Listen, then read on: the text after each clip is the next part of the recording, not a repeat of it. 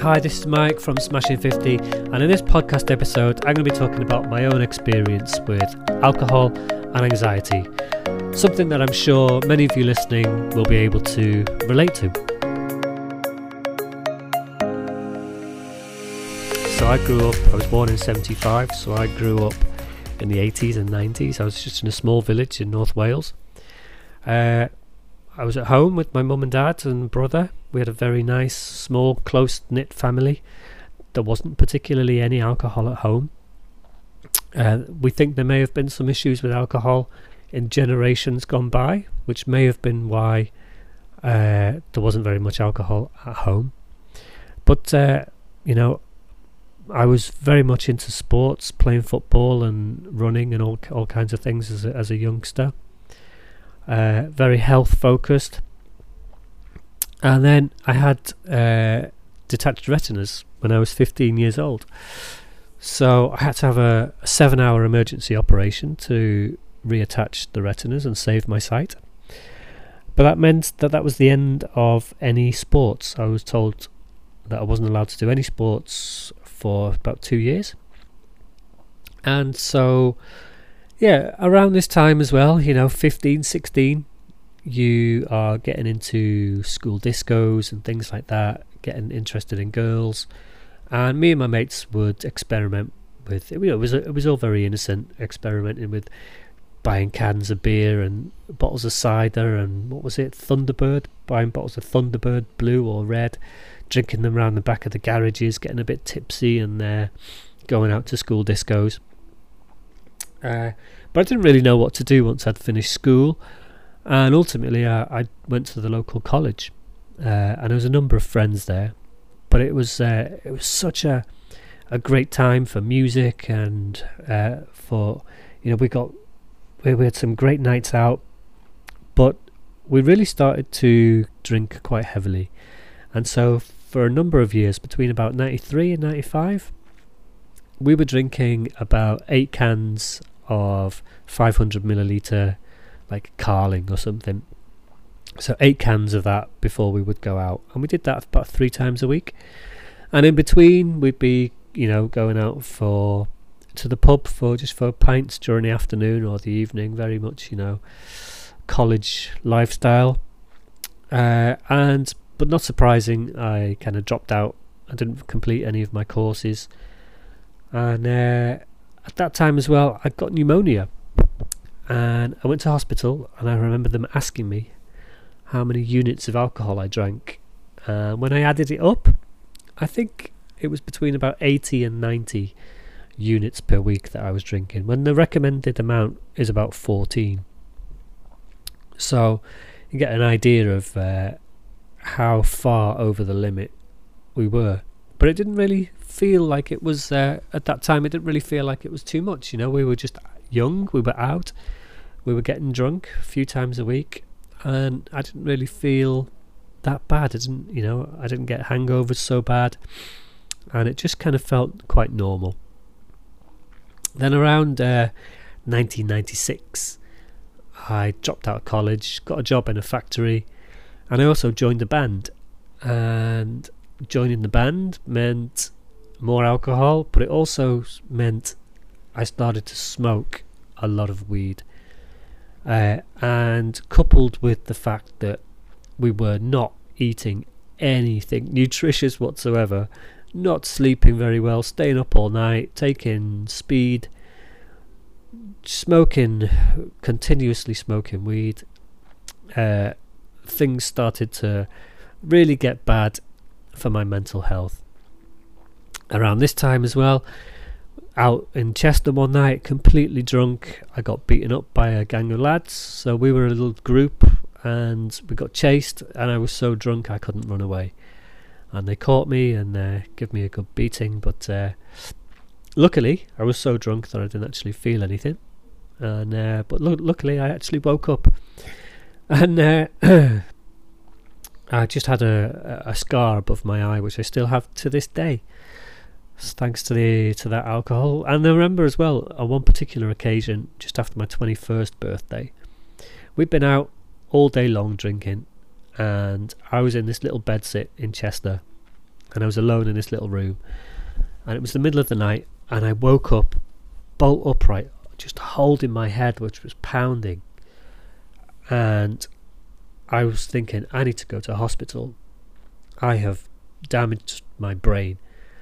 And after that particular session, things never really felt the same again. Also around that time, I had no idea what I wanted to do. I was working in these factories. I just felt like a loser. I was drinking so much. I felt so terrible. I was starting to feel anxious. And, I was just like, well, if drinking alcohol makes me feel better, then I should just, drink more alcohol. And so, things just spiraled into this terrible loop of feeling so bad, feeling so anxious and depressed that the only thing I could do to relieve it was to have a drink. And so pretty much every evening we'd have a few beers, and the anxiety would become more manageable.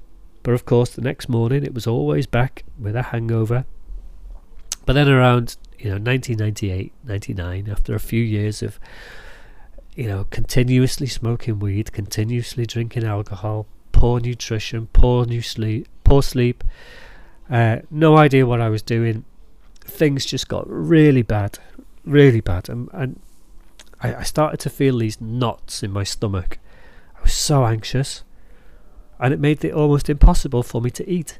And I'm already a skinny guy, and I lost so much weight.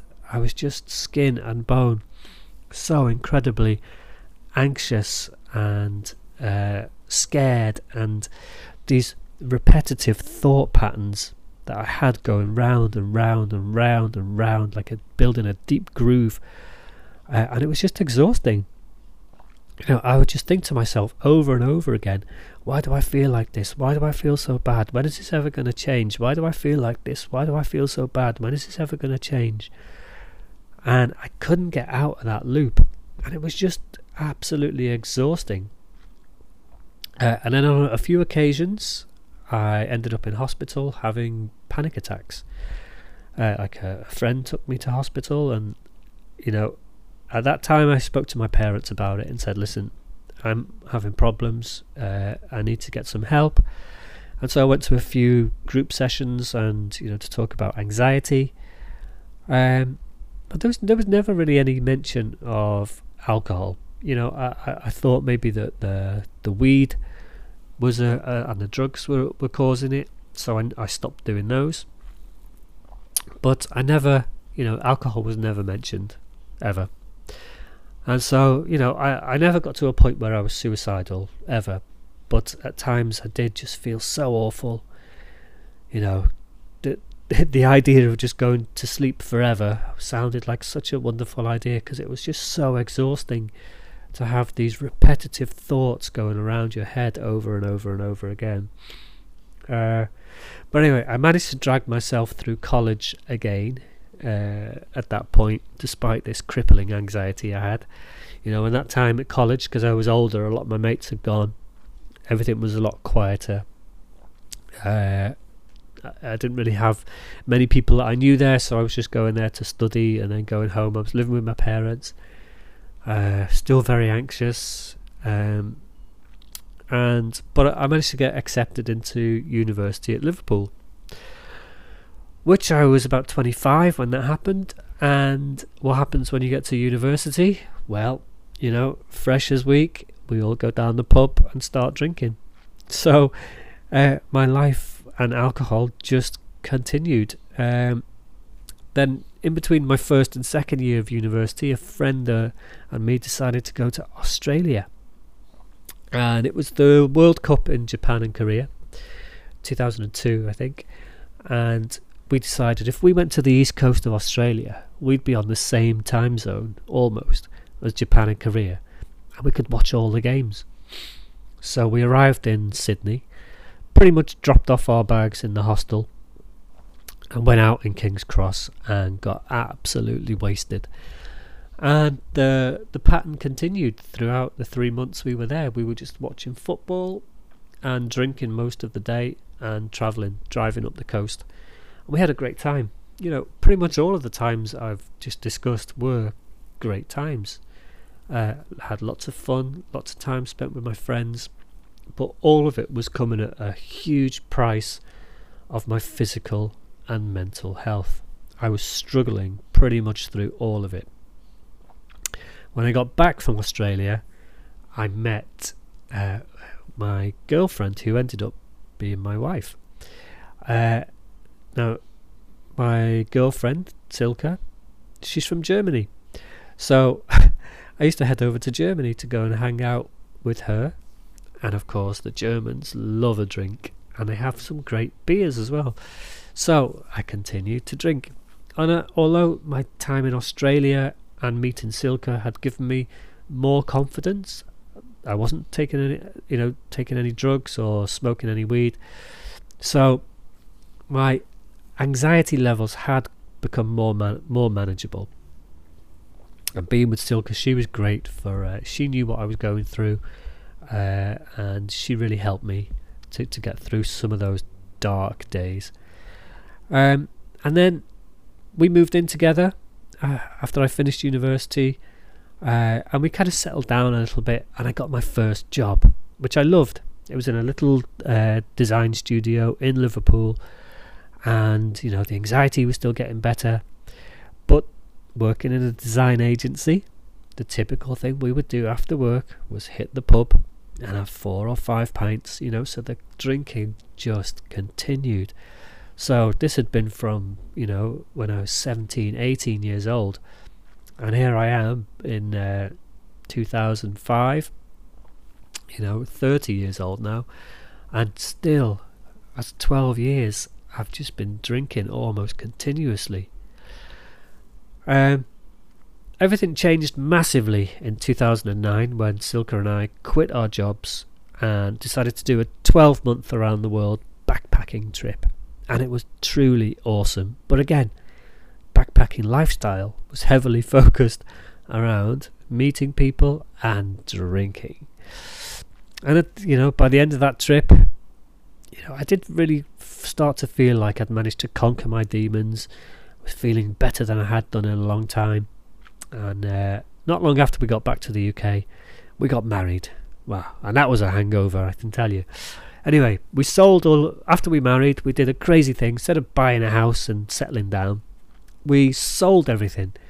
We asked people for money instead of gifts for our wedding, and we sold everything we had, and we disappeared on a never-ending voyage, if you like, and we flew off to Thailand and decided we were going to work as digital nomads long before it was ever a thing.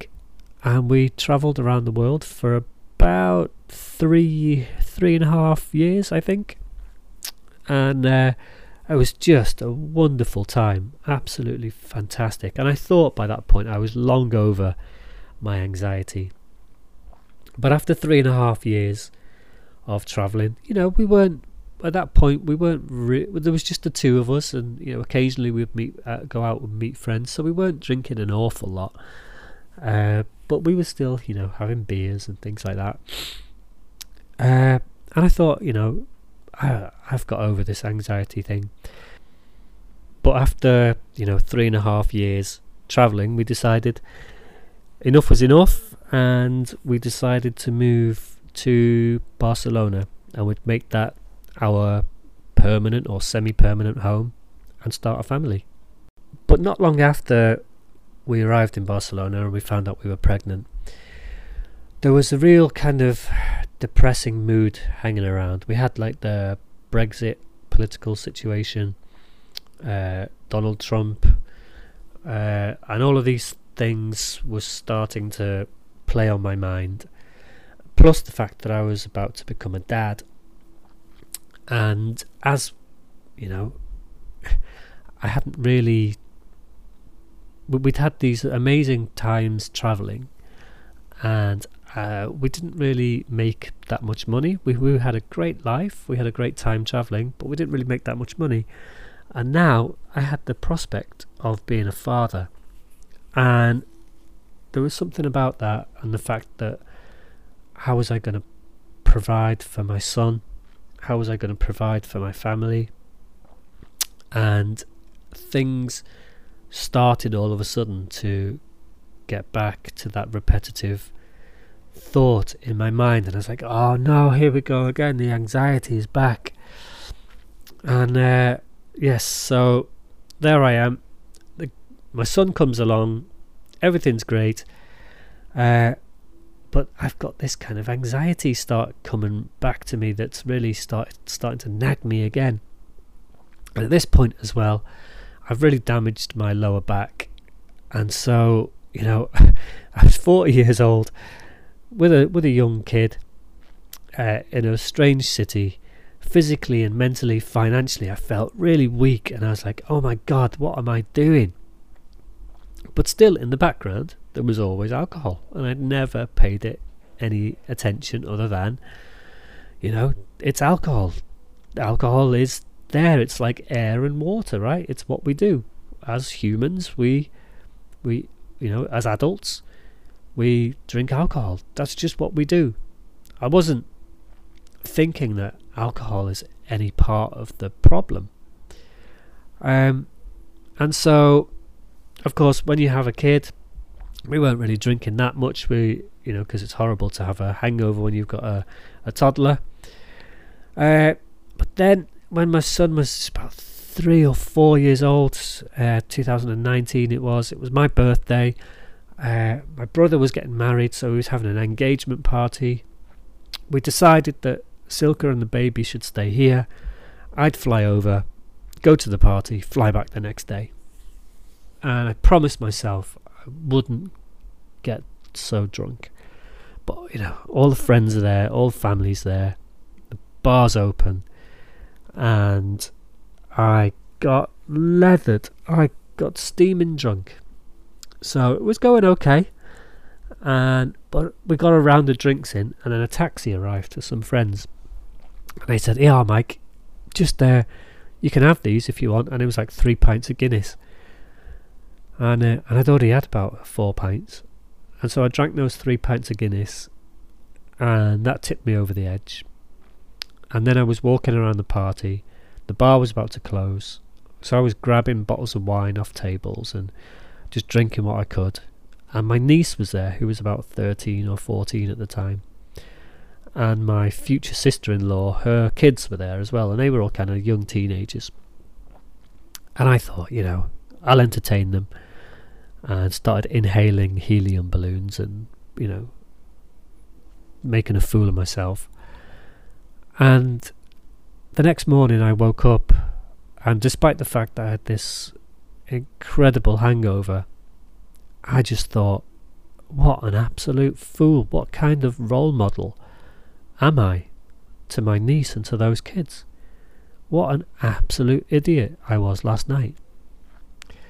And, you know, to add insult to injury, I then had to travel to Liverpool, get onto an aeroplane and fly back to Barcelona, which was hell on earth, really. If you've ever tried to move when you've got a hangover, you have to get on a plane. It's excruciating. And so that was at the end of September in 2019. And then October rolled around a few days later.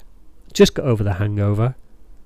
And I read somewhere on Facebook or something, you can do sober October. So I thought, well, that sounds like a good idea. Why don't I try and go a month without alcohol? So I tried. I'd never considered myself to be an alcoholic, ever. As far as I was concerned, I was a middle of the road drinker who drank the same as everyone else did. You know, a few pints after work here, a few pints after work there, a few cans at home, a bottle of wine at home. It was nothing out of the ordinary. Of course, those early years when we were really smashing it, when we were in college and university, but you know, everyone does that, right?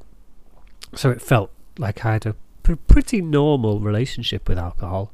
I wasn't anything out of the ordinary. I definitely wasn't an alcoholic, but you know, alcohol had been a part of my life pretty much on a, if not a nightly, you know, at least 4 times a week for 26 years.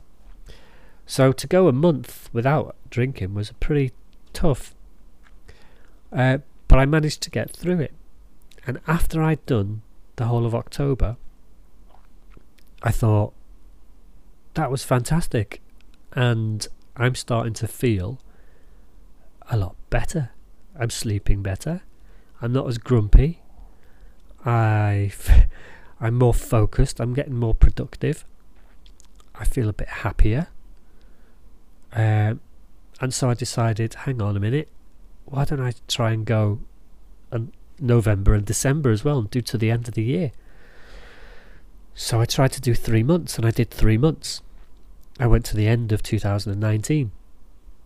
And then at the end of those 3 months, I had a glass of champagne at New Year's Eve and celebrated New Year's Eve like, everyone else. But it was just one glass. And I was like, I've just done 3 months without alcohol. And then I had a crazy idea. Why don't I try and not drink for an entire year of 2020? So I decided to try to not drink for the entirety of 2020, which turned out to be the year that we all got locked down and pandemics and all of those kind of things, which I think turned out to be a godsend, really, because all the pubs were closed, all the bars were closed. There wasn't any socialising, and the worst thing I can think of actually would have been to be at home, stuck at home with a 4-year-old and drinking. And so I didn't drink for the whole of 2020. And by the end of 2020, I was feeling so good. I felt that there was no need to go back to alcohol. I didn't have any reason to go back to it at all. And I realised that it was just, it was just as harmful for me as the cannabis had been. And it's just that nobody talks about alcohol. It's so widely accepted as part of society that it's just what you do. Drinking alcohol is just what you do. And it's not, nobody, despite the fact that it is a poison, that it destroys lives, it destroys your mental health, it destroyed my mental health. It caused me all kinds of anxiety and problems for a number of years.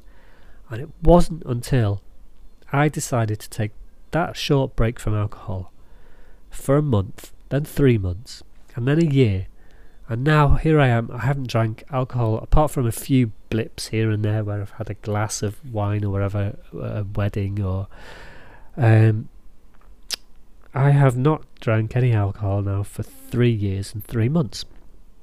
And I can honestly say that I feel, despite the fact that I'm full of cold today, but I feel as fit, healthy and strong as I've ever done, mentally, physically.